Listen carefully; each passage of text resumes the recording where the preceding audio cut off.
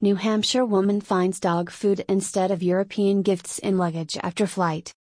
Help!Meccas.com. As an Amazon associate, I earned from qualifying purchases.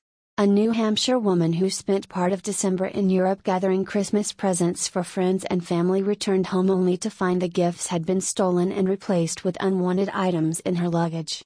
Gina Sheldon spent 11 days in Italy and a few days in Paris on what she told NBC Boston was an eat, pray, love vacation.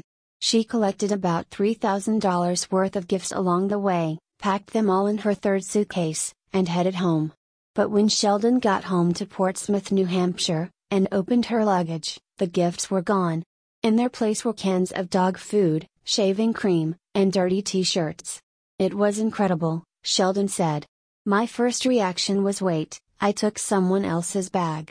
She had packed the suitcase in Paris and dropped it at the airport for her flight home to Boston. She told MerTV that she suspects the switch happened at Charles de Gaulle Airport in France.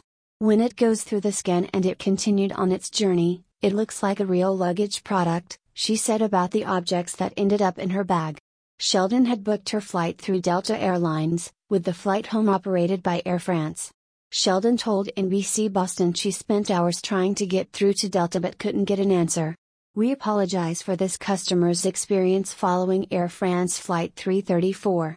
We have affirmatively connected with our partners at Air France and the customer to find a resolution, Delta said in a statement.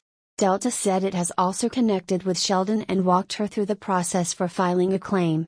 The missing items included a leather jacket she had bought for her 16-year-old child, several leather purses and satchels, and other items which she had bought during her trip. Whether the claim will get anywhere is unknown, but Sheldon seems to be taking the incident in good spirits. I went to a friend's house for a holiday party and I had all these different gifts to give them, she said. Instead, I walked in with a bottle of champagne and a good story. For more travel news, check out our recent coverage. Amazon and the Amazon logo are trademarks of Amazon.com Incorporated, or its affiliates.